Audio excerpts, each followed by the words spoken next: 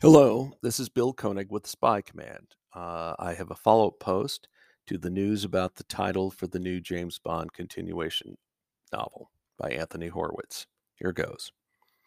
So, a third James Bond continuation novel by Anthony Horowitz is scheduled for May 2022. Horowitz's Bond stories are set in the original Ian Fleming timeline. According to early publicity material for With a Mind to Kill, quote, it is M's funeral. One man is missing from the graveside, the traitor who pulled the trigger and who is now in custody, accused of M's murder, James Bond, unquote. We'll have to wait until May, but naturally, the blog has questions. What kind of security does MI6 have anyway? With A Mind to Kill begins after the events of The Man with the Golden Gun, Fleming's last Bond novel. That book, published in 1965 after Fleming's death, began with a brainwashed Bond unsuccessfully trying to kill M. The whole point of the 1965 novel was for Bond to be unbrainwashed and given a suicide mission to show his loyalty. So Bond turns around and kills M, tries to kill M again, and this time it works. That doesn't say a whole lot for MI6 security. What does this mean for Colonel Sun?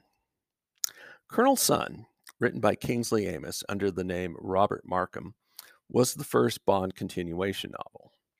M gets kidnapped and Bond has to rescue him. So does that not count anymore?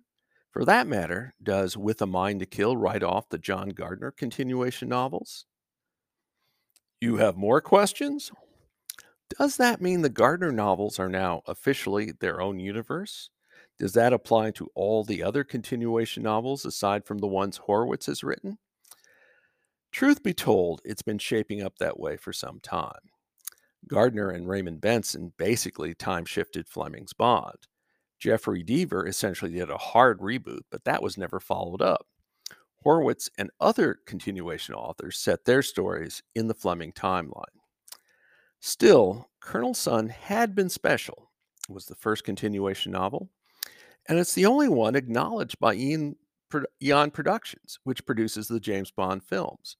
Eon used a torture scene from Colonel Sun in Spectre and had a quote special thanks unquote credit to Amis's estate. Now, it could be in the new novel that M's death is a fake out of some sort. It should also be noted a detailed description of the book surfaced in September on the website of HarperCollins before being taken down. In the blog version of this post, there's a link to that, but don't click if you don't want to know. In any case, there are a lot of questions. This is Bill Koenig with the Spy Command. Have a good day.